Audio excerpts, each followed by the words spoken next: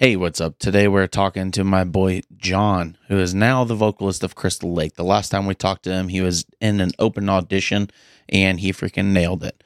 It's a really good conversation as always, and we talk a lot about like the differences of him living in Japan now more than he is in the States and the cultural differences of that, and even just the cultural differences of working in a band with people from this culture. It's crazy to think about someone that's lived in New York his whole life going out and joining this and just delving into this totally different world. It's awesome. A really good conversation. And before we get into it, I got to say, head over to burnthisworld.com, click join the community, come hang out, send me music requests in the community. We got a good group of people there, just like you, just like me, that love this kind of music, and just we do all sorts of stuff. We do behind the scenes writing sessions for the Browning and my DXD project, everything. So head over to burnthisworld.com, click join the community, come hang out with all of us. Let's get into this podcast. I'm Johnny McBee, and you're listening to the Burn This World podcast.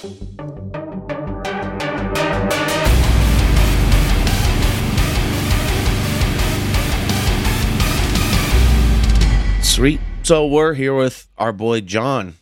And how's Japan? Dude, how you doing? Japan is awesome. It has delicious food, so I'm super happy. So you still think it's good? The last time we talked, John was auditioning for Crystal Lake, and John definitely nailed that and is absolutely killing it. I got those almost. Yeah, it's been super sick over here, man. I love jamming with these guys. I really like playing with them. I really like just growing with them. They're very fun to work with. They push you so hard, man. Like it's a hard job. Right. It's not an easy job. Like I got the job and I was like, word, okay, cool, like band stuff. And then it's like all this new stuff that I never used to do. So it's very cool to grow. Like what do they do that's more specifically like feels like work than maybe an American band might not do? We have like straight up stage presence band practice. So like individually and as a group, we will like straight up practice our stage moves. And I've never really been a part of a band that did anything like that. They kind of only did it like on stage, and you just, you practiced your music and you did what you could. But like we straight up practice in front of a mirror, like we're in a dance studio and like Corey, like, and do the whole thing. Like, and, Yeah. we have a full show with just the five of us in a room, like, and we pretend like it's a full on show. And then when I go home and I practice, there are days when, like, if I don't sing, I will literally just like have a music video by myself, like, and just perform my stage moves, Right. like, and mouth all the words and stuff. So like, it's so much more physical than deathcore. Right. I mean, I guess that's a good thing, though, because that's one issue with going out on tours. You've been sitting on your butt for, 2 months between a tour, and then you go out on the stage and you almost die. So, yeah, and that's what they want. We have this saying called "die today," so like we are constantly like just the YD wants as much out of me as I can give him, and then when I'm dead, he's like, "Good, give me more." And I actually love it. I love it. I love getting pushed like that. So it's great. It's only going to make me better. yeah, for sure. I mean, and especially the live performance, like so many people are so quickly winded up there. And, we've all of us as vocalists have done it. We just didn't warm up enough before a tour, and then we go out and we rip ourselves.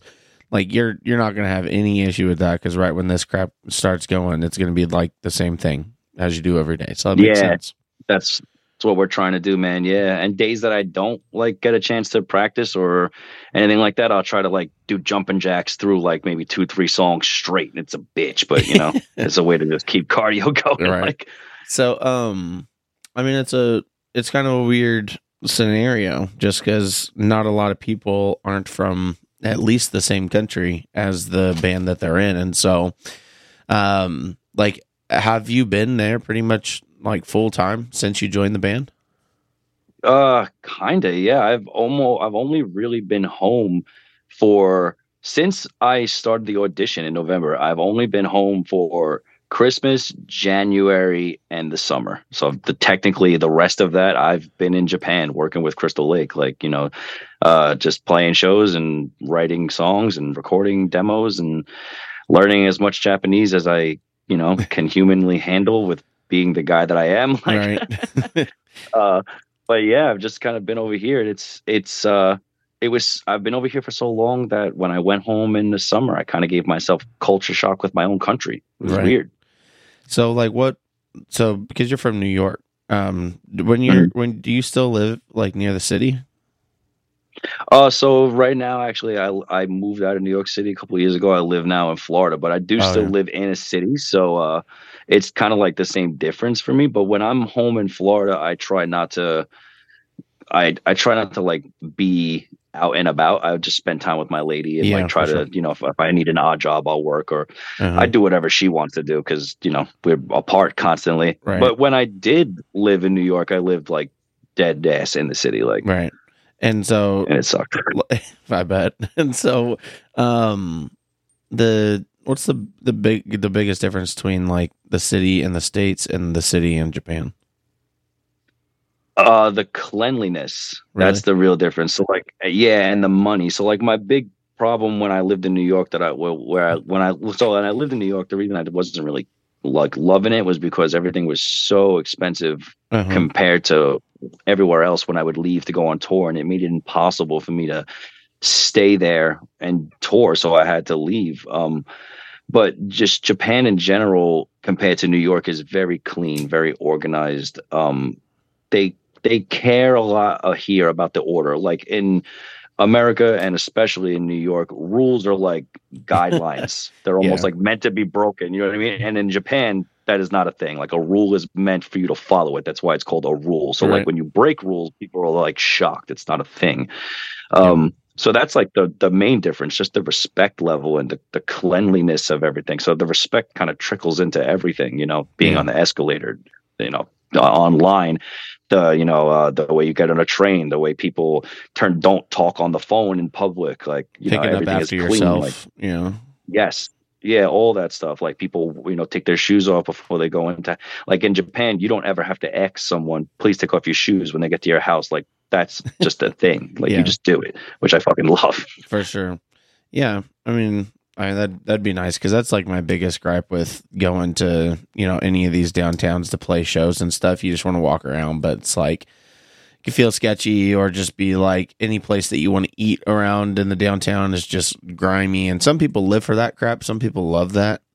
But I'm Yeah, I'm yeah. very not about that. No, I feel you. I can go either way, but as I've been growing older, I like the more classy side of things, and For I sure. definitely have noticed in Japan that I haven't ever yet been in a neighborhood where I've felt like the way I would, where maybe, like sometimes you're walking around in a neighborhood in New York by yourself and you're like, maybe I shouldn't be in this neighborhood or anywhere for that matter, Right. Yeah. But I don't get that vibe here Yeah. ever. Maybe it's just because I don't know any better, but I walk constantly. I'm on foot all the time, and Right. never once do I feel like I shouldn't be here. Isn't public Sometimes I feel like I'm a transportation a sore big thumb. thing? Yeah, yeah, it is. A train is everywhere. This is New York. It's Right. totally New York City. I love it, really. Yeah. It's like, yeah, I could see it being a better version of that and just I don't know, I haven't been in Japan, but I can't wait to go. And Oh my God, John, you're gonna love it. I'm sure I'm sure it's a little different, but I ate ramen for like 10 years straight here out of necessity, so we'll just go there and have the real deal. Yeah, it's so good here. Yeah. So you said that you're learning Japan or Japanese, sorry, and um, so obviously with the band being such a mainstay band over there, how has the reception been with you having joined and not being Japanese? Actually, kids seem pretty accepting of it. I'm not sure if it's just because Japanese fans are very polite and they don't want to act like rude to you or anything like that, but people are hype. I haven't really, I've noticed more cranky expressions from Americans than I have from anybody who's Japanese. Right. You know what I Yeah. mean? So I think I think Japan is hype on the situation. I think people, as you go farther west, are just more opinionated and tend to have more of an outward opinion, so they say more. So the acceptance is just done in a different way. So it feels more accepting over here, regardless of if it actually is or not. But I feel accepted. Right. Yeah. And that, I mean, Crystal Lake, if you get on any of the metalcore subreddit or any of the metalcore online places, Crystal Lake has always been a band that really got a lot of recognition and everything in metalcore, and so Facts. I could see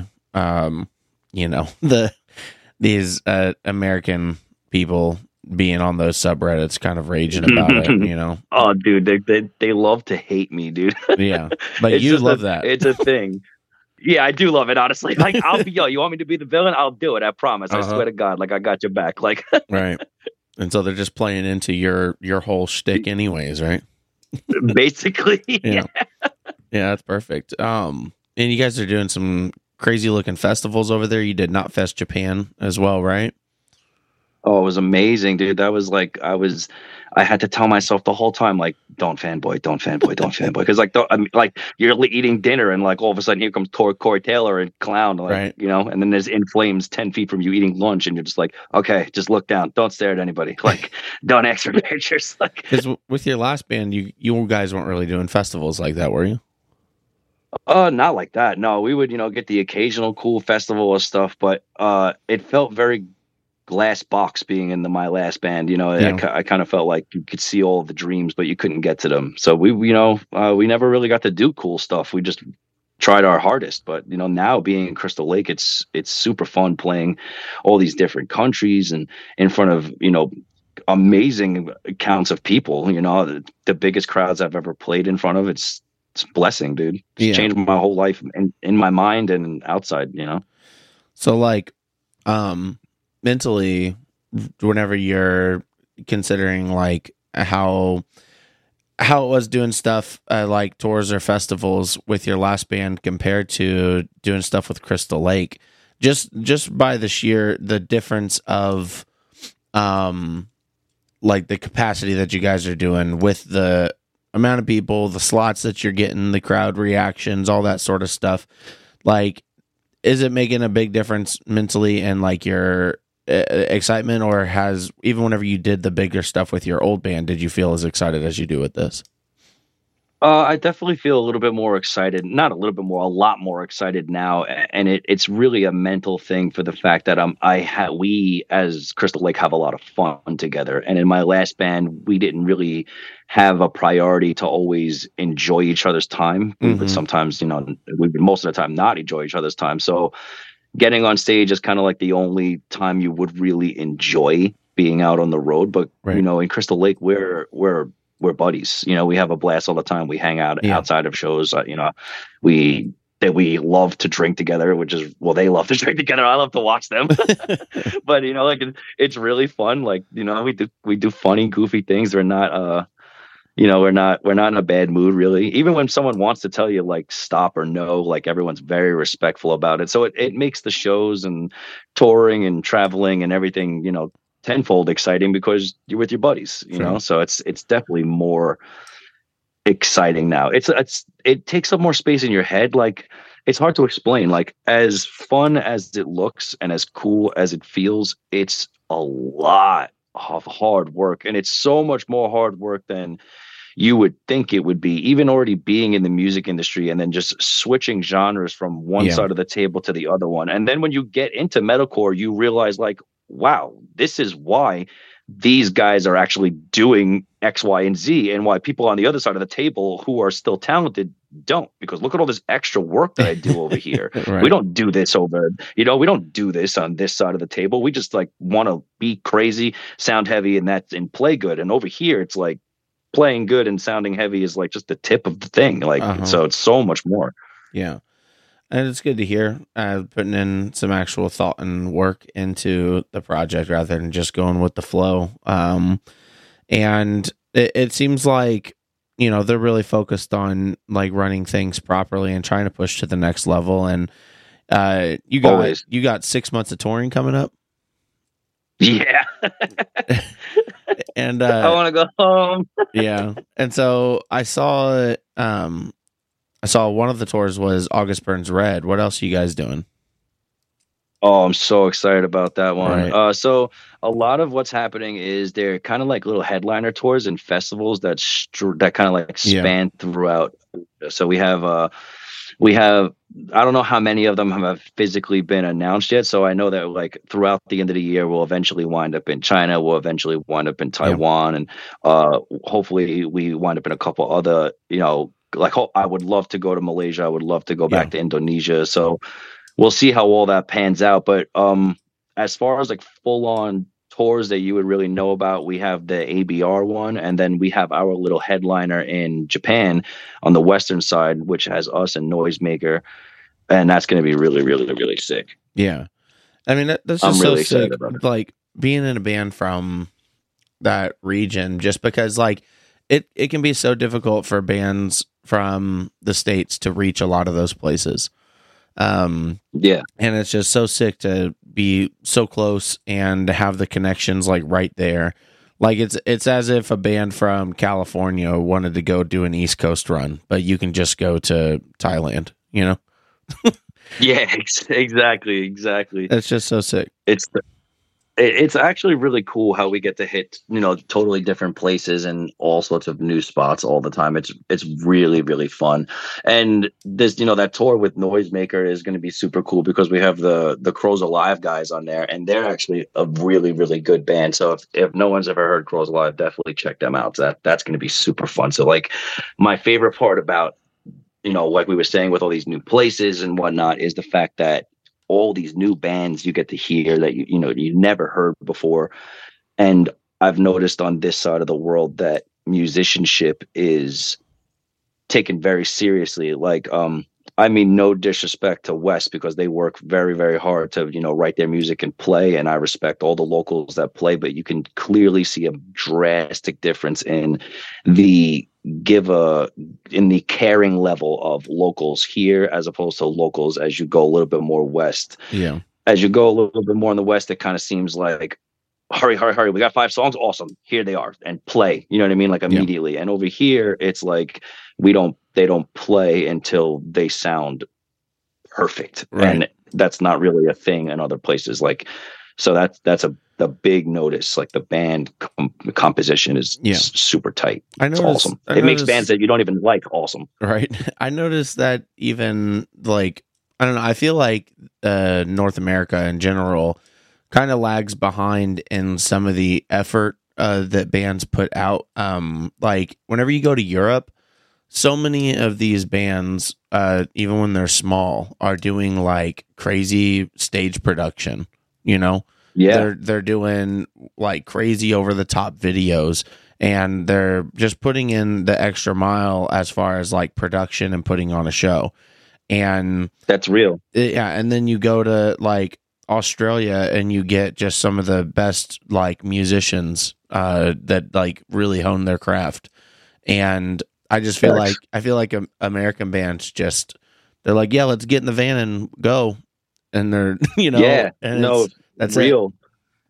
It. And it's sometimes it's a bummer because it's not to say that there's not incredible talent in America, because there is. The local bands in America are super talented, but a little bit more preparation could go such a long way. Yeah. Like the band Weeping Wound has a great production level, and they've gone from being just like a regular local band in Florida to now they're this regional touring band, and it's amazing. You know what I mean? It's fantastic. And that's all because those guys work really, really hard to put the extra mile into their production and their music to be noticed. Right. And they are constantly thinking outside the box. Like I feel like a big problem in our country is people have a favorite band, and then when they have a favorite band and pick up an instrument, they just like regurgitate instead of trying to mold a feeling. And that's where the mud comes from, you know, and it's a bummer. For sure. And just I guess one of the things with it could be that whenever you're in Europe or Japan, or if you're a band from China, getting in a van and just going on tour is a little bit more difficult than doing that in the States. Oh, yeah. And expensive. Oh, yeah. And so, like, no, that's real. They make it as beneficial as possible. So if a band is trying to do something like that in Europe, they're like, hey, we're bringing LED walls. We're freaking doing everything. Where a band in the States can hop in a van and make a couple phone calls and book a week-long tour. And so I think the focus is just like go out, play as many shows as possible. In the States, Whereas in a lot of other parts of the world, that's not the focus because it's literally not possible. Right, exactly. And they understand that the internet is a bigger stage Yeah. than any amount of shows that they could possibly play while they're growing at in anyway. So and American bands, if you're listening, man, like put more effort into your songs, Mm-hmm. like and worry less about when you're going to play live. Like, get it all done, make Right. it sick, and then so when you play live, even if you're nobodies, people see how much effort is, and they're gonna be like, who is this? You're Yeah. not just some local band now. You know what I mean? Like, you're an image. Right. Yeah. I think it was Ryan from Fit for a King that was talking about. I had him on, and he was saying how you really got to pay attention to the songs and how they turn out on record, because someone's going to listen to your song 1,000 times on record, but they're going to listen to it one time live, or maybe 5. Real. And so on the record, this crap needs to be like next level. It needs to be written perfectly, specifically for record. And live, it will just it'll be what it is. And so, because the online presence, you could put on, if you do an online streaming show or something, just a nice live performance in studio or something, that'll be watched freaking 100,000 times, literally. Where you go put on a real show and there's going to be 50 people standing in that crowd. No, it's real. It's a real thing from the new band perspective. That's a real thing. Something else I wish that newer bands would do is, I noticed, and it's something I kind of clicked in my head recently, was I noticed a lot of newer bands, and I guess just bands in general, they put so much effort into this hype up of their song. Like, they do all this extra promotion to stick the song in everybody's face before it's actually come out, and you're kind of wasting all that headspace in everybody, you know what I mean? Because you're doing all this big pop and this big pop, but then the pop isn't followed by anything. You're like, blue balls, wait. And you can't really play like that anymore, you know what I mean? Because 10 seconds later they forget about it, because it's not like back in the day. So you almost shouldn't even hype up a song. You should just be like, hype up the release. Like, here's the release, it's happening in a day or two, like, and then when the song is out, they can go listen to the song, because everything that you've been hyping up is still fresh in the algorithm, and people will see it and they'll be like, oh, let's go look at it. Because most of the time you see and hear a promotion and you're like, oh, what is this? And you go check it out, and then it's not even out yet, and you're like, oh, and then you don't care and you forgot because you moved on, and then you never hear it again. Yeah, that's why I feel like a lot of people in the rap world will just drop a 20-song record just out of nowhere. Yeah, it's so much better. Put the promotion into the songs. Don't put the promotion into the advertisement. Right. Like, yeah, the effort, I mean. And I think that that is true. I also have an issue with, like, some bands. Like, there's this band recently that they were dropping this song. It was a big collab song that they were doing, and the issue is that they had these promo videos from the song, but they had multiple spots from different parts of the song. So you could piece those parts together and basically have the whole song weeks before. Then, like, weeks before the song came out, it's like, okay, well, I know what the big breakdown sounds like. I know what the chorus sounds like. I know what the intro sounds like. And, Bummer, right? You're right. You can't. Sorry, go ahead. No, my bad. I was going to say, you can't show too much leg. Exactly, 100%. It's just like, you got to be catch people by surprise. And I think that comes also not just in build-up and advertisement and everything, but also in songwriting, which is something that Crystal Lake is good at doing, and something that I personally, especially in the modern world, am focused on, keep catching people by surprise and doing things that are out of the box. And Crystal Lake, I mean, like, especially, I mean, this is one of the last music video you guys did. It might have been the last one. It's like a minute and a half long. Oh yeah, Denial. It's the intro video to the song, so it's Denial is the short one, and then Rebirth is like the full song. Yeah, but like, listening to that, it was still just like a different experience than you would get, like, from just like a normal song. And that's what people need to be doing. They need to be doing stuff that's creative and interesting, and like. And I thought it was cool, like, if it's used as an intro for like the full song, like, doing the same shots from the music video, but using some extra effects and stuff, and it just felt, all of it felt really cool, and it wasn't what you would have expected. And I think Crystal Lake is really good with that, especially like you listen to like the song Obey, you know, all that sort of stuff. It's just all very surprising. And so this new music is a lot of it still pushing towards, like the music you guys are working on, pushing towards breaking like certain barriers, or are you going like straight metalcore? So we're always trying to do something different. I know YD is constantly trying to give each song like that part. We do have our, I guess you could say, our cookie cutter songs, where like, you know, like we have our post hardcore songs or our more metalcore songs that don't exactly have like a super like out there part like the end of Rebirth does, how it has like all the singing and like very, very like choiry. But each song has a uniqueness to it. So the new music that we're putting out, there's definitely there's a lot of cleans in it, which I'm very hyped to do because I didn't really get to do that in my last band. So that's been a lot of fun. Clean cleans or really, like pitched yells? Both. Sweet. Yeah, it's really cool. I'm very hype on it. They are they're very, very open to new ideas, and that's actually what allows us to constantly do something new. Is you've probably experienced this with plenty of bands, and even bands you've just been working with on the side. Like if you have an idea, there's sometimes that person in the band that already thinks they know what it's going to sound like, and their answer is no, don't try it. Yeah, and we move on. And that happens a lot. But in Crystal Lake, that's not a thing. In Crystal Lake, if you have an idea, they're like, okay, record it, show it to me, even if somebody doesn't like it. So we get all of the good and the bad ideas onto a piece, and then you get to like play around with them. And that's how you like will discover or create or mold these, different unique parts, because nobody is saying, don't try that. Yeah. So that's what allows you to do all this, to try all these, possibly different things. It's really fun. Yeah. And it's actually, it's nice to not feel like you can't get the idea out too. Yeah. I mean, you can tell listening to the music that there's definitely some experimentation that happens.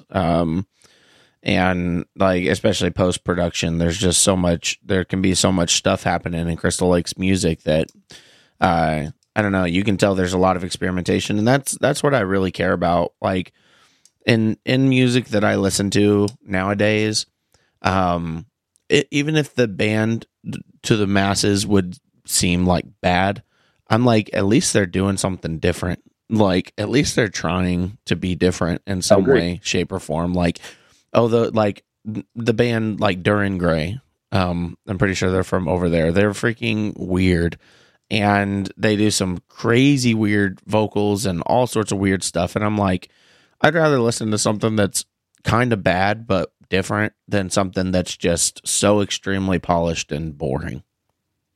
No, I totally agree. I'm very, very over hearing bands that have phenomenal recordings, but then every time you play a riff or a breakdown or like anything, I can like drag it back to another band.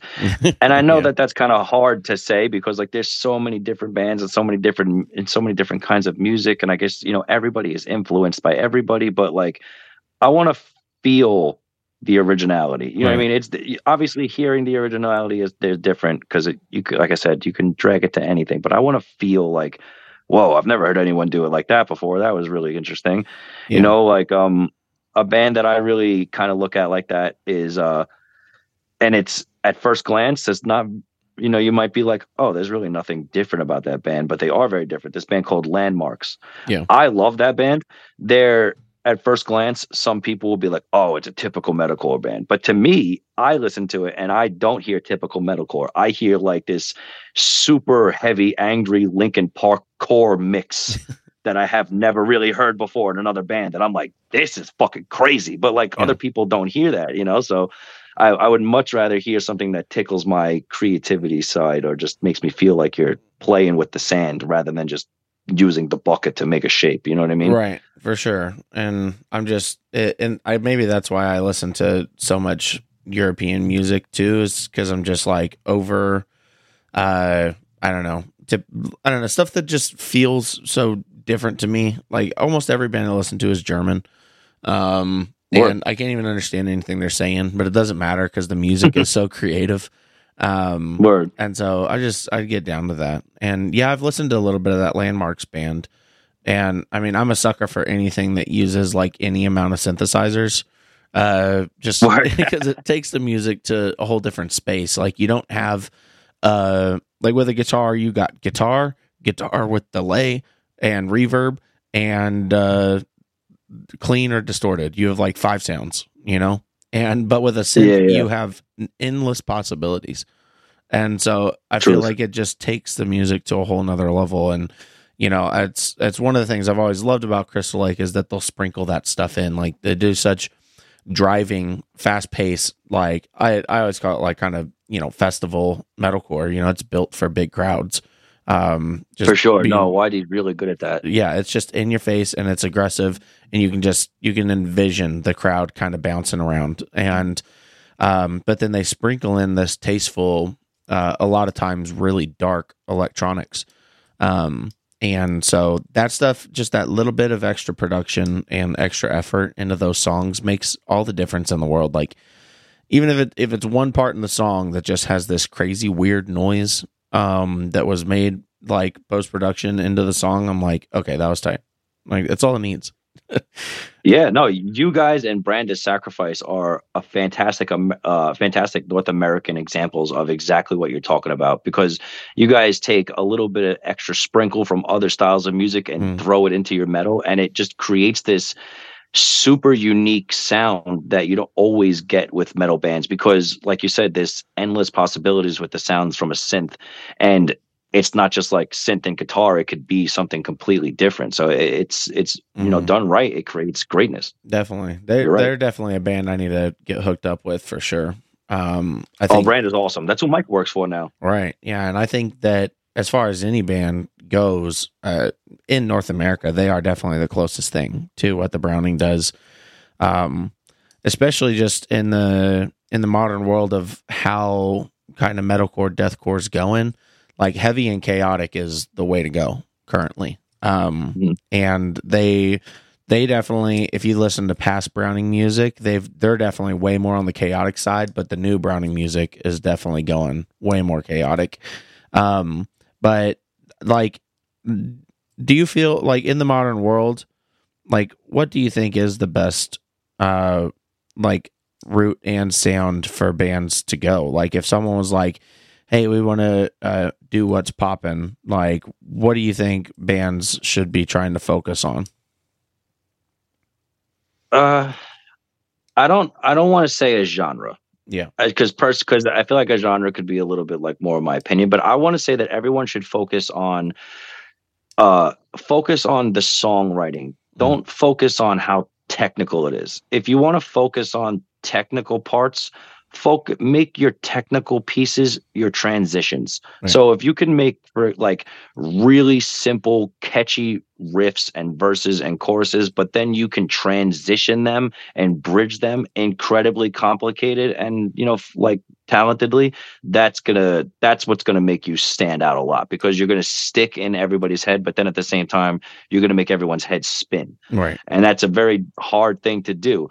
But just focus on being remembered. Do things that people remember with their ears, not something that someone's gonna be like, did you see him play that? Like, did you hear how technical that was? Like, all that stuff is great, but like, are people gonna be humming your solo 60 years later, or are they gonna be singing your choruses? Right. So like, think about what's gonna last. You know, it's great to be talented, it's great to shred, I love hearing it, but if you want to make this your life and you want to make this your business, like, not everyone gets lucky being heavy as fuck. Most people have to just write songs. So focus on the songwriting. Yeah. And I think that is can be an issue in the modern world, because not only does that go for like technicality with guitar or drums, but also in the modern world of vocals, where it's kind of like hey, I'm going to make the weirdest noise and craziest noise possible. Whether it's understandable or not, people are just really trying to push certain barriers, but it and be crazy as possible on vocals, but it takes away from like especially when you're talking screams, it's about the patterns, and Yeah. like whenever you're just the whole time, there's no patterns that are standing out. And No, agreed. and so like if you go back to like I was telling you before the podcast that I'm gonna be dropping like a really heavy kind of MySpace deathcore slam project, and the main focus of it was to write catchy deathcore like what we had back then with like early Suicide Silence or a lot of Whitechapel back in the day. Just huge parts that you remembered every single freaking word of that song, and you knew exactly every single breakdown pattern. Even the breakdown patterns were simple.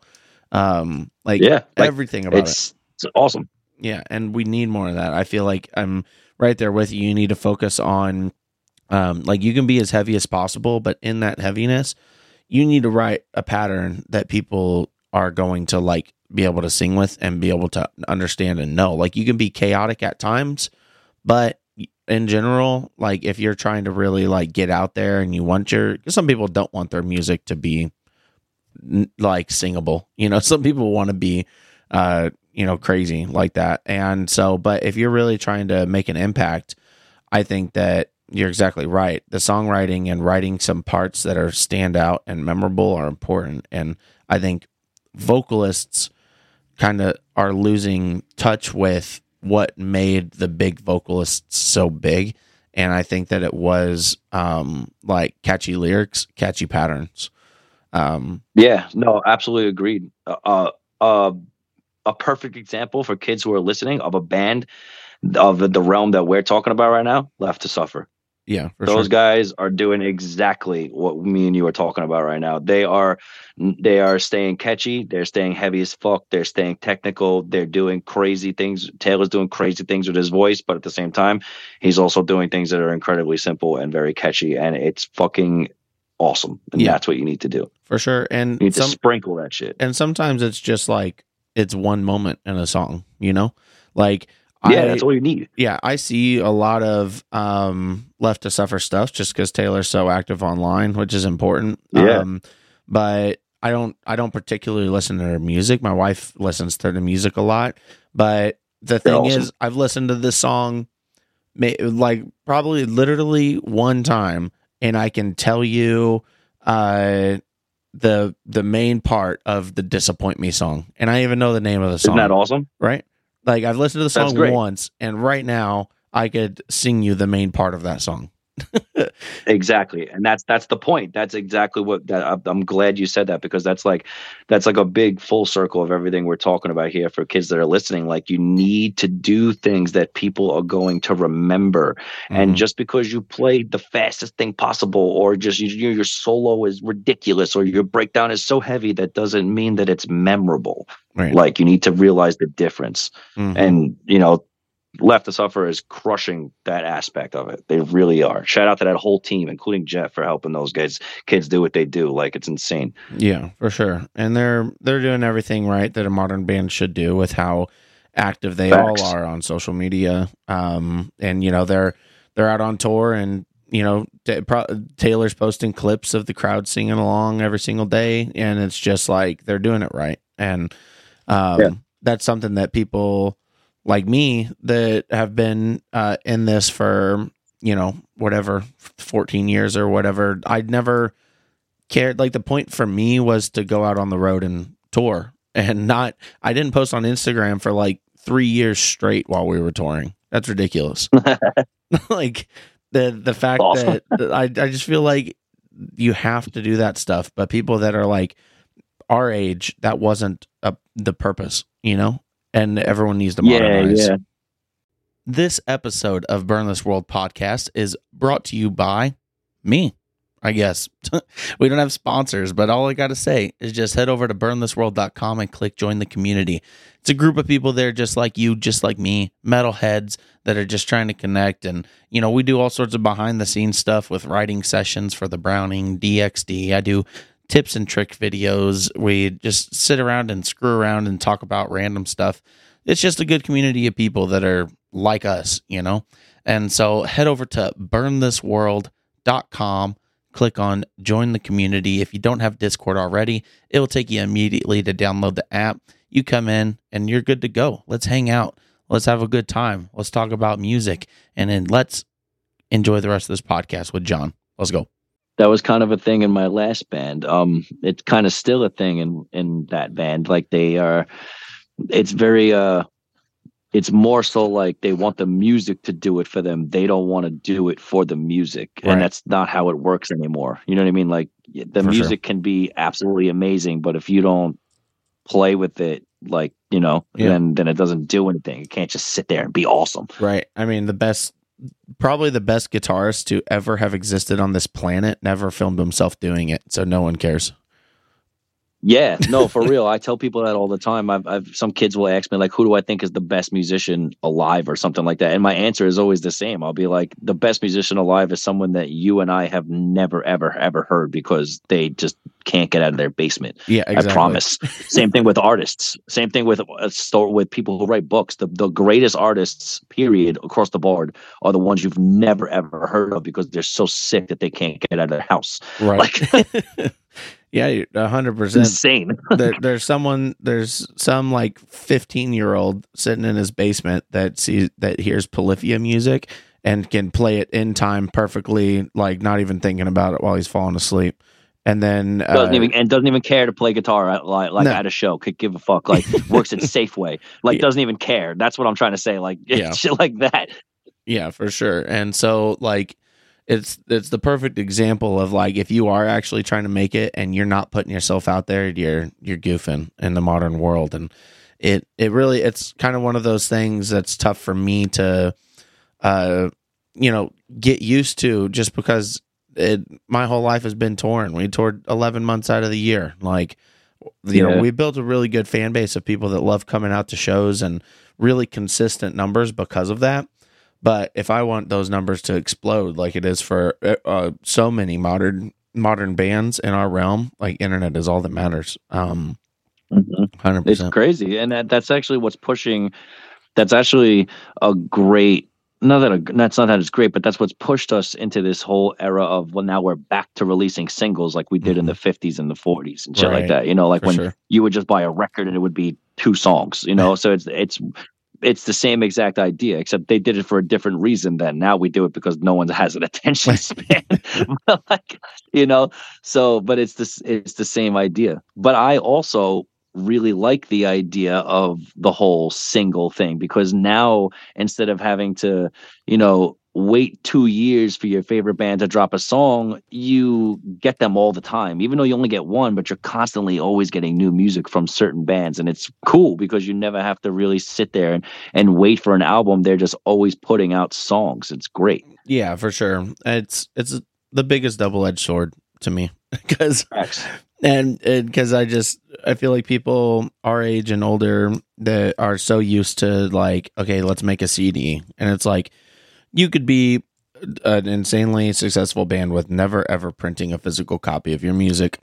And so doing a full length and listen front and back, people don't really do it anymore. Some people do, like some people are all about that, but it just in the grand scheme of what's best for artists. Yeah. The singles 100% is the way to go. And, like for Crystal Lake, so you guys are doing like single releases, like with music videos for like each one. Like, are you guys going all out like that? So I actually don't know exactly what YD wants to do as far as full on releases are concerned, but I know that right now we're just doing like we normally do. We'll put out 2 songs, a couple music videos, and then like a little bit will pass. And I think we're going to do that a couple of times, but I'm not sure how exactly we're all going to fold it together and mold it around. Which is actually that's what makes it exciting, because I don't think he knows either. You know what I mean? It just kind of happens and we're like, all right, we're gonna do this, but so it's nice. I mean, it's better than following the industry standard crap from the 70s that doesn't work anymore, right? Like, no, absolutely agreed. Yeah, that was like one of my biggest things with my old label was they were operating like us, a young electronic metal band, like how they would operate, whatever big band from the 80s that got them to where they were, and it can't be done that. And so the modernizing like this is good, and being on your toes, like it could change like very quickly what your fans are looking for. Like you could take the reception of one song and then switch it up for the next one. Like you can really go on the fly with these releases and do what your fans are specifically asking for, rather than a shot in the dark and then hopefully everyone likes everything on the record. No, agreed. Absolutely agreed. And it actually helps you save your best content instead of actually just throwing it out there. Because like what we were saying with, you're releasing an album and people don't actually get the chance to maybe, or some people don't actually even listen to the whole thing because of attention spans. Sometimes you'll write unbelievably good songs and they never really get the chance to shine because they get buried beneath all these other songs. And that's a major bummer. And that the whole idea behind why people don't listen to albums kind of is it's the job issue. Most people listen to music on the way to something now, as opposed to just people used to just put on music and sit around. But most people listen to music when they go do something. So most people's commute is only about 3-4 songs deep. You know what I mean? So when you give somebody, when someone puts out an album, they never really always get it. They never constantly get a chance to listen to the whole thing. So sometimes songs don't become as popular as they should be. Like I listened to the Last 10 album, Machina Non Grata, again recently, and there are so many ridiculously fun songs on that album that I know are buried in that band's history because people don't listen to an entire 56 minutes of deathcore. Like that's that's not a thing. Like, so like it's a bummer because sometimes there are incredible songs that don't get the recognition they deserve. For sure. And I mean, like I'm very much have always been about like the full composition of a record. So I would have X amount of songs that had this kind of vibe. I would have an interlude in the middle that would give a certain vibe and transition to the next song. But with how people listen on shuffle, if they get that interlude randomly, like that's going to be weird. Like, that's real. And most people do listen to the album on shuffle. So like you have this entire idea in your head of how you want the album to play out, but most people just put it on shuffle anyway. Exactly. And so I think it's definitely, it's good. And I've written the past 3 records like live on stream, and it really helps with like fan interaction, like in the moment. I can see what the fans want. And doing this single stuff really helps you curate the music over the course of the record. And I was talking to my new label. They're very straightforward and they're really good dudes, and they just really have thought about the best way to do this because a lot of people on the label aren't even full bands. They are like projects. And so monetizing online is like their thing. It's what they've been doing forever because it's just a bunch of solo projects and stuff like that. And I was getting into it a bit because about this whole single thing, just because I was tripping about it. It was like my biggest thing I knew they did it like that, but I was really not about it. But they like kind of broke it down for me. And they're like, if you look at each song as an investment, because each song is an investment, whether it's time or actual money into production and whatever, marketing, everything like that.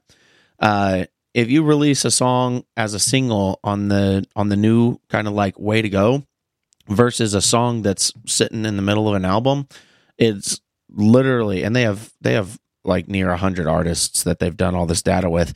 It's nearly 10 times the amount of streams overall, like doing each one as a single. Agreed. Versus like random ones in the middle. And so 100%, if you want your investment to be really worth it and you want to make that money online on this passive income that music can be semi-passive, you got to give each song the best potential to get the most eyes and the most amount of streams. And that's how you make money. They're saying literally 10 times the amount. It's real. No, because what it is people want what they don't have and can't have. So like if you give someone one song and they love it, they listen to it a million times because they really want more music, but you didn't give it to them. So they just keep like, they just keep playing it again and again and again. And it's awesome, and eventually we'll burn that well dry soon and we'll have to, a couple of years and we'll have to do albums again. But like it's just the cycling that we're going through. But at the same time, it's nice to put maximum effort into each song and making each song like their own personal personality and their own personal release, because in reality each song is its own. Yeah. Even on an album, each song is its own little release, because they all tell a story, they all have a vibe, they all have so why can't you make it its own little thing? So that's actually it helps you, and it helps you on a big scale and on a brand new scale. Little bands, like I talk to so many kids who are like, oh yeah, I'm putting out my first band. We recorded 12 songs. We're going to put them out. And I'm like, I'm always like, guys, don't put out 12 songs at the same time. Like, please don't. Like, you should take all those 12 songs, and that should be the next 2 years for you as a band. You know what I mean? Like, and you'll have it all done now. It'll be sick. Like, all right. It stresses me out a little bit. Just because, I mean, maybe it's a little different in your setup, because it feels like, you guys have more people kind of involved in the process. But I feel like every single song that I write has to be like a hit now, with releasing each one potentially with a music video and all this stuff. I'm like, because there was plenty of songs that I would write on albums before that I'm like, okay, this isn't like a hit, but it's really cool. Like it's a good vibe and it adds to the record. But now it's like, no, this has to be able to stand on its own. And it has to be attention grabbing, like every single one. And that's a little stressful to me. It is definitely stressful for sure, because you always have to give each song like its own thing. You know what I mean? Like so instead of like having an album with like a couple of songs that like have their like that part, that riff, like every song now has to have that. But it is absolutely stressful. You're 100% correct. Like I record choruses randomly now on my phone all the time. Like I will be sleeping and I'll randomly like sing a chorus of my dreams, and it'll wake me up and it'll be like, oh my God, I need to pick my phone up and record that, because like every song has to have like that piece, that line, or that riff, or something like that. That's how I write in general. So it's as forced as it makes you, it makes you have to do it by doing the singles. It's awesome. Stressful and fun at the same time. Yeah, 100%. I always had the idea, because supposedly people can like train themselves to be able to lucid dream, like control what's going on. And I was like, man, I need to like train that so that while I'm sleeping, I can write like an entire album, like in my sleep. Like you write music while you're sleeping, and then you wake up and you go track it. Like that would be crazy, especially if you were able to do like an actual album. Like, no, I literally wrote this in my sleep. That's amazing. I would love to hear someone tell me something like that. I have such insane dreams. I wouldn't call them lucid dreams, but like I definitely have. Like when I go to sleep, this John turns off and another one turns on, and I'm somewhere else, and it's a completely different world. But it's just like being awake. It's nuts. You should try it. You should try to take control. I would love to. I do have like a little bit of control. Like I have control in the sense of like I know where I am. I know what I'm doing, but I don't have control over like where I'm gonna go, because I'm like it's like almost like I'm conscious in my subconscious in the dream. You know what I mean? Yeah. It's weird. And then you just you just spawn in the middle of some random like you're for some reason surfing in your dream. And yes, yeah, and then you like I'll just like I fall asleep and I'm on the train, right? Like, and you're like, "All right, guys, let's go hit the studio." Yeah, the dreaming of parts thing has it's actually been a couple of years for that happening with me. It started in my last band for our album Machina Non Grata. I was dreaming about the song Dirt Nap Atrophy, and I had the dream for the dun and the shotgun blast, and I dreamt that, and it woke me up out of a dream, and I was like, oh my God. I sat up in the van and I was like, is that the sickest idea? Like, yeah, the only dreams I have about music are bad things happening on stage, like things going wrong, like missing the set. Yeah, literally. Every single dream I have about music is like we're playing a massive festival, and for some reason My drummer, who's not my actual drummer, isn't there, so I have to like try to sing and play drums at the same time, and I just can't do it. And like that sort of crap is the only time I dream about music. Yeah, I dream about shows all the time. Like I'm in my dreams, shows will happen, and there's always different like levels to the venue, and there's always multiple stages, and the green room is always crazy, and the like it's always super dirty or something like that. Right. Like For me, for some reason, every dream that I have like that, it especially because I'm on vocals in a lot of them, it feels like I'm jumping on a trampoline. Like I'm just trying to walk around on stage, but I can't get my footing because it's like soft and I'm like kind of bouncing around and stuff.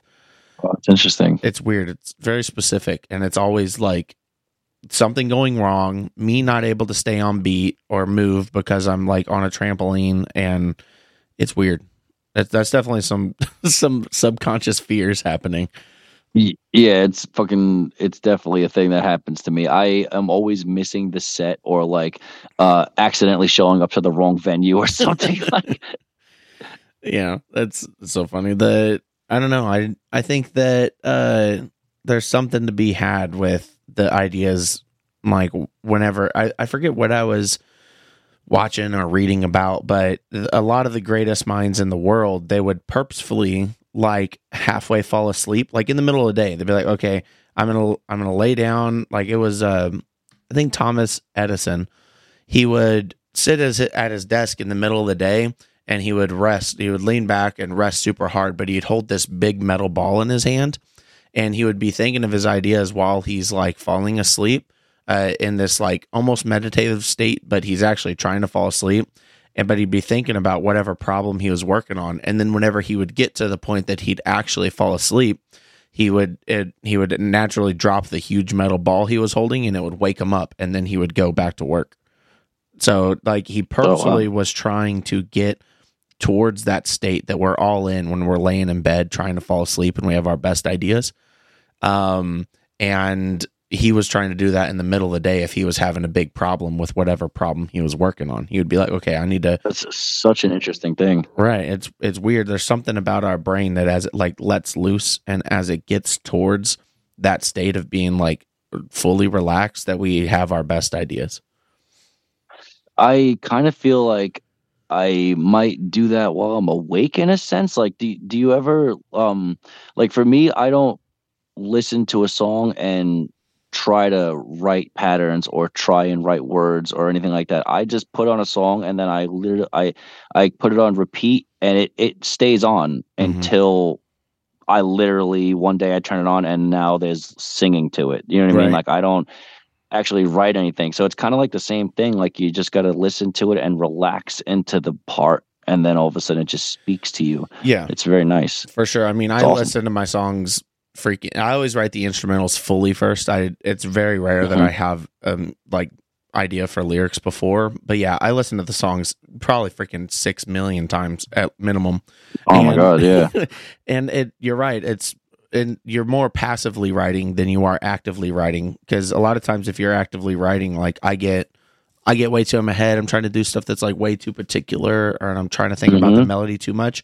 Whereas if you're just passively listening to this song, like I drive every single weekend to go work at trade shows, and so I'll have a 4-hour drive, and I'll literally listen to the same 3.5 minute song that whole freaking 4 hours.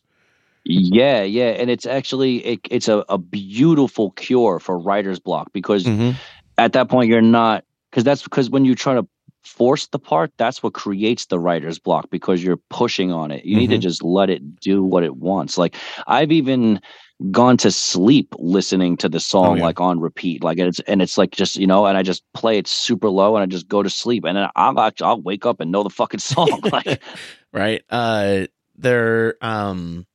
One thing that, because for me, whenever I'm doing that, I'll just randomly like just hum like a melody. You'll just be listening to a song, and this time you'll be like do do do do do, and you're like, oh wait, like that's it right there.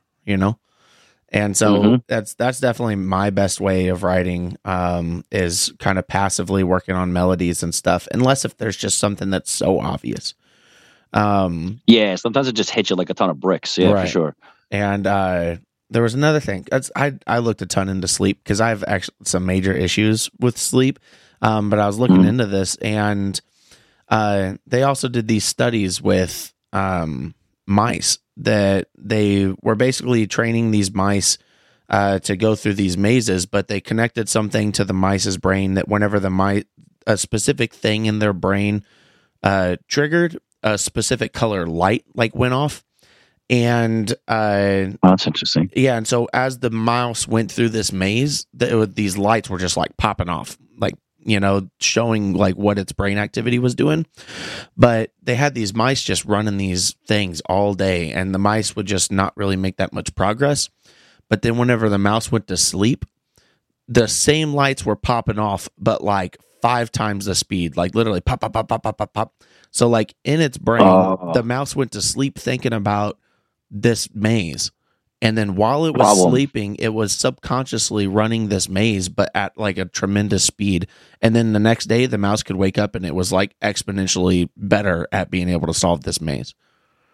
That's so crazy. That's kind of like you ever get like a new job and then you can't stop dreaming about it. Right. Like it's like the same thing. Yeah. And so like we're able to go through our minds like while we're sleeping and doing these subconscious motions. And you basically you're subconsciously learning and training yourself. And it's just a weird thing. So yeah, if you sit there and you have your song playing and you're thinking about it or just kind of singing along with it, then probably the entire time you're sleeping, your brain is like subconsciously doing that crap. Absolutely. Yeah. And so that's absolutely, sleep is a crazy thing. It really is.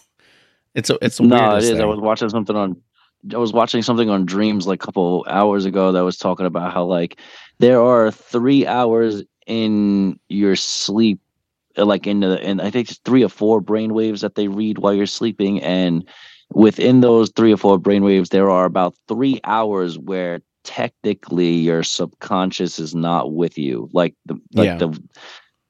it is. They obviously they don't really like they can't physically see or say it leaves, but just the math and the reading is like it becomes like not there technically for a couple of hours, and you go somewhere else. Yeah, and they don't know where you go or how you know how to do it, but your brain does it, and they have no idea of what it really is.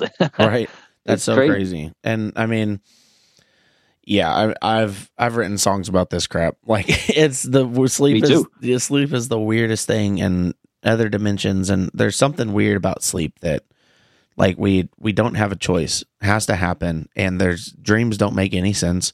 And yeah, definitely I actually had some dreams that in the dream I realized that I was in another dimension from another dream, and I was with my sister in some random apartment, and I was like, I basically woke up in the dream and I realized I was in some other dimension from some weird thing, and I ran up to my sister. I was like, this is like, I'm telling you, this is what's happening. This reality is not the reality I'm from.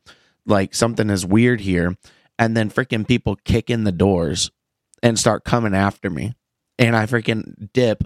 They kill me. I wake up in another reality in this dream again, still knowing, and then the people are still coming after me. And I'm just like, that's crazy. It was like I was fully aware that your dreams were taking me to these other realities. And then what happened after they caught me the last time, they said, okay, you want to play with this? Here, we'll put you into this reality, and basically put me into like a torture hell. They're like, this is now the reality that you're sitting in. And now it's freaking miserable, bro. Yeah, that was crazy. And there's definitely something weird going on with our consciousness and sleep. And we're literally training in our sleep without us knowing it, because our consciousness is still awake and goes elsewhere. It's freaking crazy. No, absolutely. I definitely deal with a lot of my problem solving, like for just puzzles and whatnot in my dreams, and I don't even really realize it. Like it's definitely a big deal. Like I've written a lot of songs about dreams, and just I don't know, man. Dreaming in general can do a lot. Like paying attention to your dreams can really do a lot for you. And when I'm in Japan, I have really weird dreams. It's kind of this very odd. Like So when I'm home, I have, there are there are certain things that I like to do in America that I'm unable to do in Japan. We'll put it like that. And when I'm in America, and when I'm in America, my dreams are very different, and they're more calm. But in my with my dreams, I know I'm dreaming. I know what's Yeah. going on. I know what's happening. But then when I come over here and those extracurricular things are not in my life, my dreams become absolutely crazy, and I lose the idea in my head that I'm dreaming, and now all the dreams feel like reality, and I wake up all the time like covered in sweat and shit like that because I can't tell the difference between I'm dreaming and real Right. because that thing is missing from my life. It's Right. super weird. So Sleep is crazy. it really is. So thinking about that, like I'm I think about this often. I've been straight edge my whole life. I've never smoked, I've never drank, never done anything like that. But people mention all the time about how whenever you're whatever you smoke a little bit or have a little bit of, a little sip of something, like the creative process and everything just comes more naturally. So half your process might be in the States, half of it might be in Japan. What's the difference for you? That's a great question. I had to learn my way around that actually. I when I first came out here, they had me write a song while I was here, and that was the first time I had ever attempted to write a song while not being able to like get into some sort of mindset by like taking a sip or something or taking a smoke or something. So like that was definitely very different. But I found peace and practicality in the idea of, okay, I just got to do the same thing I always do and just listen to the song a billion times until it sinks to me. So it might take a little bit longer for that to happen, but once I started to squeeze that muscle without those, that little thing that I used to use to get it to go, and now it comes naturally. So now I can either be smoking in America and it's cool, or I can be here in Japan totally like not smoking and it's totally okay. But at first it was like very weird. It was like I couldn't do it. I almost couldn't do it. I was like, dude, I remember even saying to a YD, I was like, dude, I think I might have to like go buy something if I'm going to write a song sitting out here. Right. Yeah. And I feel like potentially part of that, and again, I don't know, so I'm speculating, but part of it might just be kind of the stress of writing, like just to loosen you up and make you not overthink and not be stressful. Because writing can be very stressful. Absolutely. That was definitely what it was for me. It didn't, I thought that it was the well for my creativity, and really what it was is just the bedding for my comfortability while I write. So technically I don't, you don't need a bed to fall asleep. So it's the same idea. Like I had to learn how to do it without it. And actually, since I've done that, I've come up with more creative choruses than I actually did when I would, like, let's say, smoke and get into a mind frame. I feel like I write almost better now, in my opinion. But nice. So it's cool. Yeah, it's probably good to have access to both at times.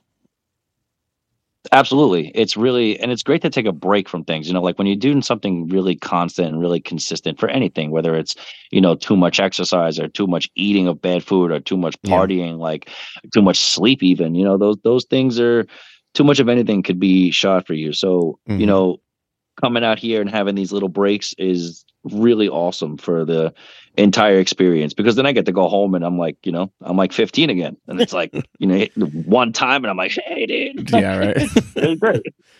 I'm pretty sure like Joe Rogan has mentioned that a bunch, that's like the most optimal way to do it. It's not to go every single day. It's to give yourself a little break so that it gets you again. Yeah, because it'll, you can get to the, if you're the type of person that likes to, indulge, you can reach the top of that mountain super easy. And then, you know, once you're at the top of the mountain, you can't go any higher, Right. no pun intended. And you know, you don't really feel the drive anymore. So you kind of have to like roll down the hill a little bit. Like, Yeah, for sure. and it's the same thing with everything. Like if True. if you're a bodybuilder and you're always doing the same workouts and all the workouts feel the same, you have to find something different in order to get that kick again in your muscles to make them do more, you know? True. Yeah, and so kind of speaking on this, the first tour that the Browning did after the COVID break, I was going on stage for the first show that I'd played in 3 years or whatever, and I was like, okay, this is about to be crazy. Like, this is going to be like starting again. But whenever I went out on that stage, it was like second nature. Didn't even think about it. It was like I just played a show yesterday. And that kind of really annoyed me because I thought that it was going to like reinvigorate me. I was going to be like, dang, yeah, man, touring is so sick. Like playing shows is so sick. But it was literally like the exact same feeling, which is still good. But it wasn't like I thought I was about to like, you know, see Jesus or something.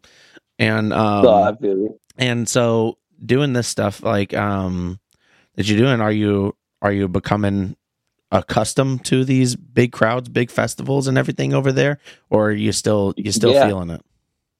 I feel it and I don't at the same time. Like like when I first got here in the spring and I did Not Fest, it hit you like a ton of bricks. You step out in front of 26,000 people and you're like, oh shit. Like you can hear them screaming, or you can feel them screaming through your in-ears, and you're like, that's a lot of people. Like, so it kind of takes your breath away. But the more you play in front of the festival type crowds, the easier it becomes, the more relaxed you are and stuff like that, and the less the nerves hit you. So like when we played Indonesia, that was the biggest stage I've ever played, and that was, you know, that felt beautiful. You know, that was really just very comfortable feeling, even though I had just traveled 40 hours and went from the airport directly to the Crystal Lakes fucking set.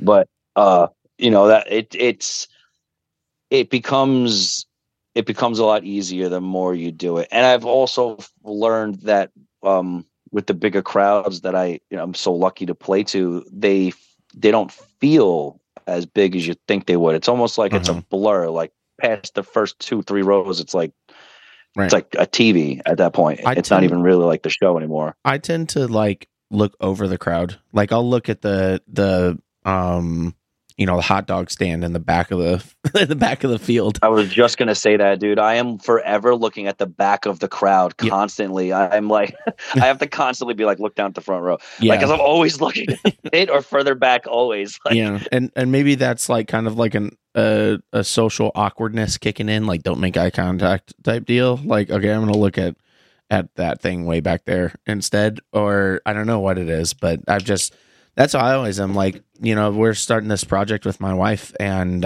it's called Death X Destiny.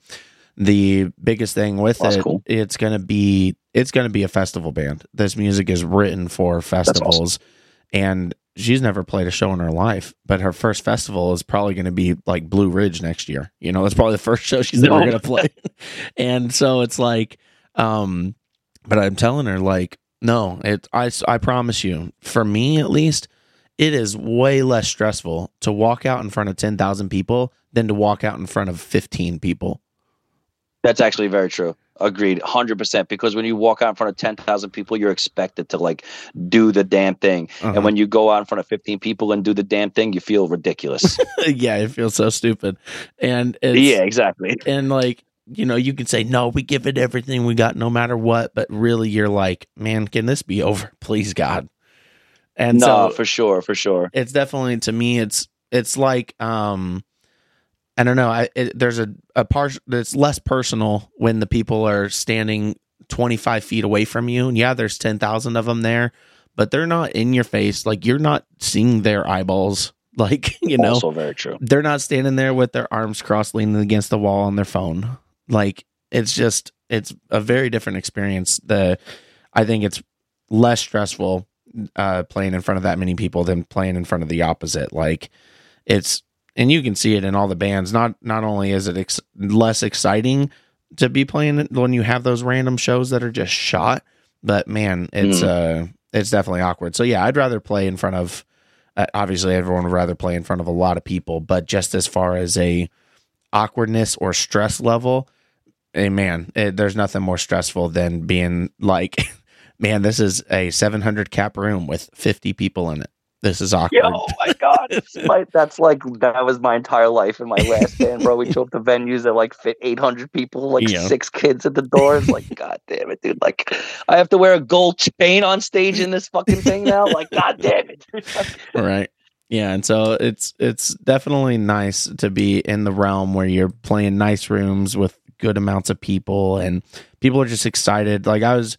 Scrolling through like your Instagram feed, like there's just so much movement in the crowd. And this goes with, anything that's, we've talked about the difference of the West, the more West you go, the more things change.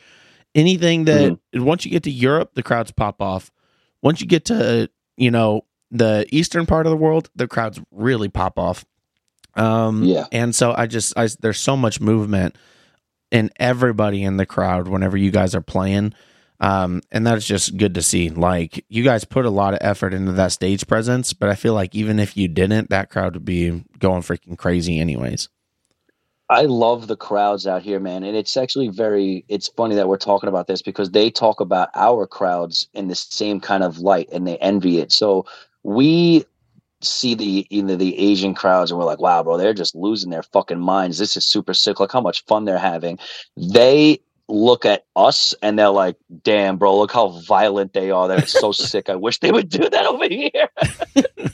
They just want people punching each other. Exact flip opposite. Yeah, it's crazy because over here they kind of feel like all the fans have like wrestling moves. Like they do this or they do this or they do this or they do that. And it's not like in the West where it's completely random and chaotic and a fucking table might fly into the crowd. Like, so like they like that idea of like anything can happen when they play in the West. And I like the idea of when I come out here, how everybody wants to have fun. No one is standing with their arms crossed. People come to shows because they're already impressed. And on the West, people kind of come to a show because they want to be impressed. Right.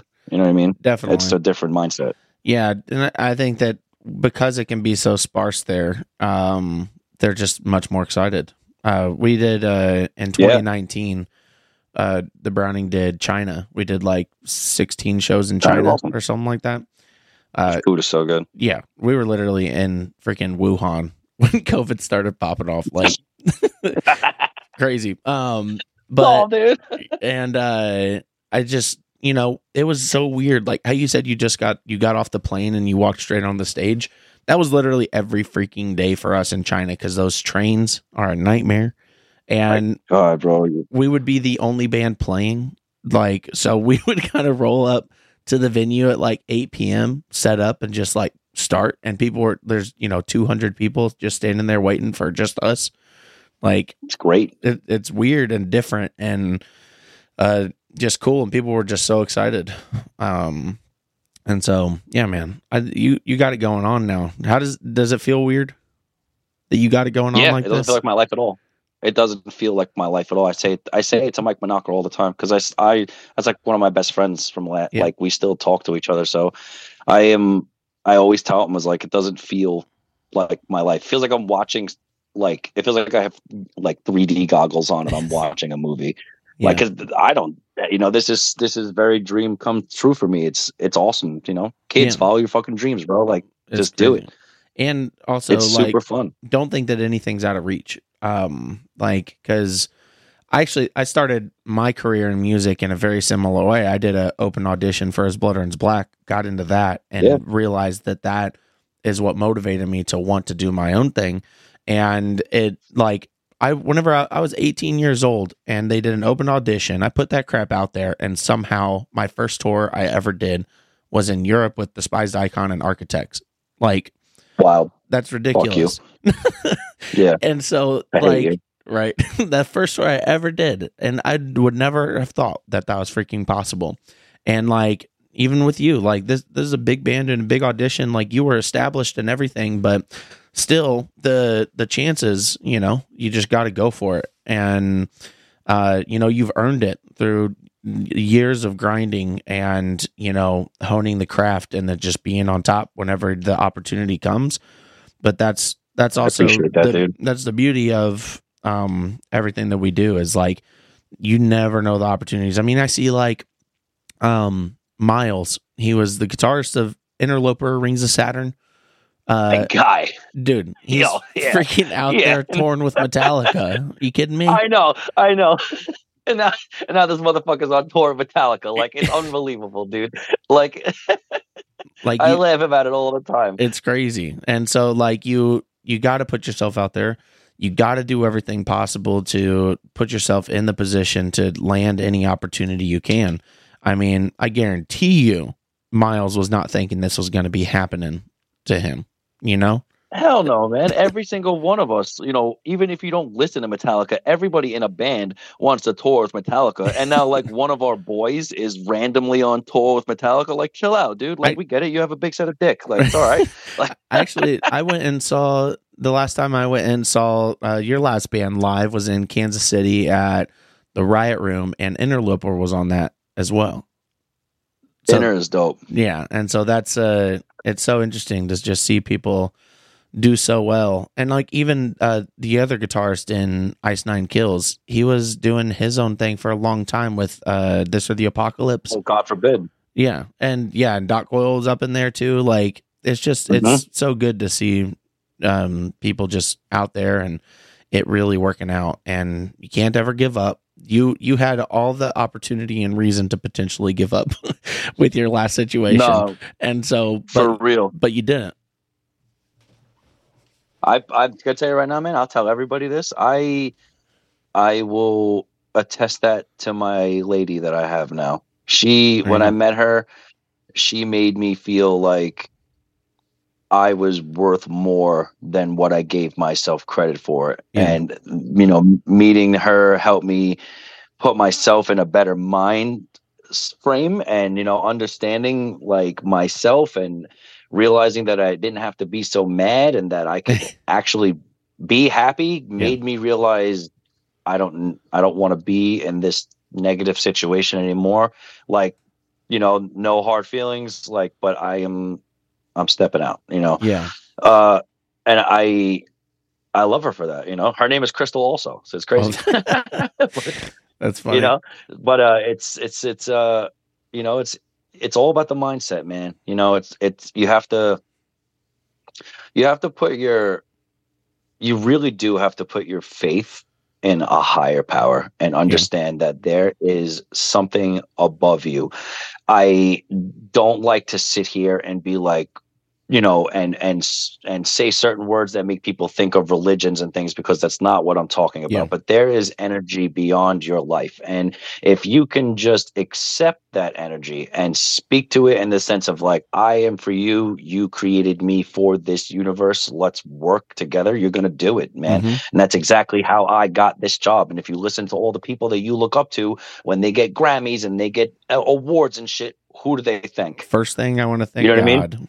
Yep. Thank you. You know what I mean? It's the first fucking thing that comes out of everybody's mouth. You know what I mean? And whether God to you is the stars, or whether God to you is in a book, or whether God to you is in the clouds, like everybody is giving it up to the universe, bro. So you have to just understand that everything around you is connected, and it's all the mindset. And if you can let the love and peace into your life, love and peace will come out of your life. That's just period. And you mentioned the other one too. It goes, I want to thank God and my wife.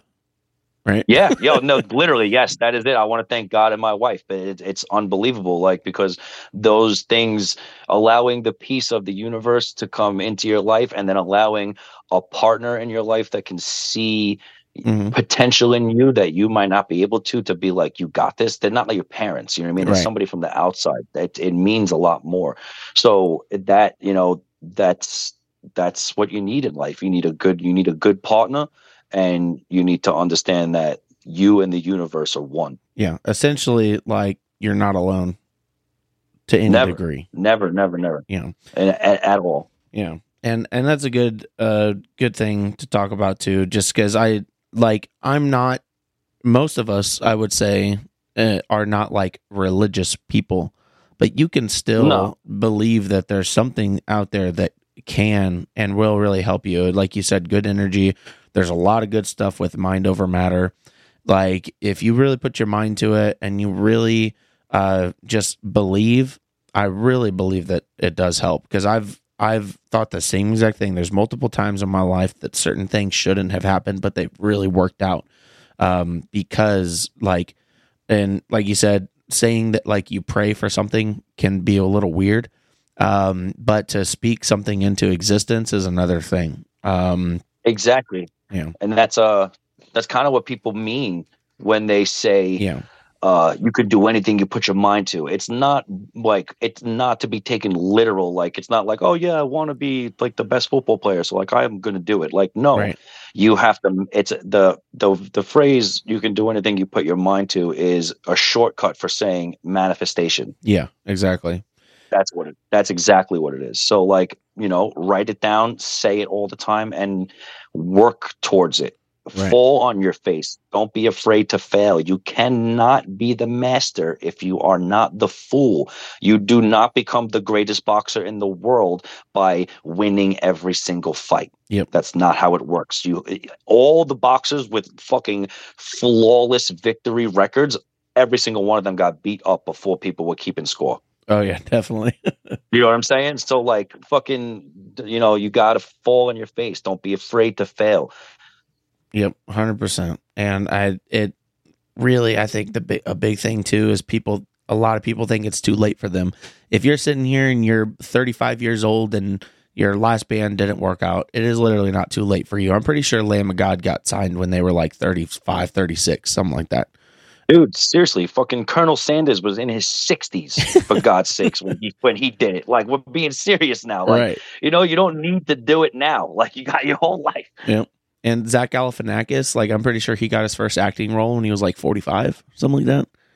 Like, it's really never too late to do this stuff. Because if you're creative, you're creative. It doesn't matter the age. Same with I saw something with the dude from who played Magneto. I saw it on like Instagram. That's like his breakout role or some shit like that. Yeah. No one really knew who he was before that. Like, and he's almost 70. Right. It's just it's never too late. So if you're out there listening to this and you think it's too late, it's really not. Go do an online course for mixing and mastering, produce your own music, and just freaking make it happen. It's too late when you're dead. Yeah, exactly. Only the dead have nothing to lose. Facts. Yeah. John, you're awesome. And I'm just so happy. I'm so happy to see everything being so good. And I'll just pester you someday that's not today about you bringing the Browning over to Japan to hang out with you guys and sick, tour. Dude. Yeah, I would love that because you guys would crush out here. You guys definitely got a following here for sure. I wouldn't put that past anybody. Heck yeah. So once this new music starts popping and you guys start booking some more tours, we're there. Let's party. You let me know. Let's fucking party, man. That would be super sick. I would love to tour with you again. Heck yeah. I appreciate you, John. Thanks for sticking around to the end of that episode. And again, head over to burnlessworld.com, click join the community. We'll see you in the next one. Peace out.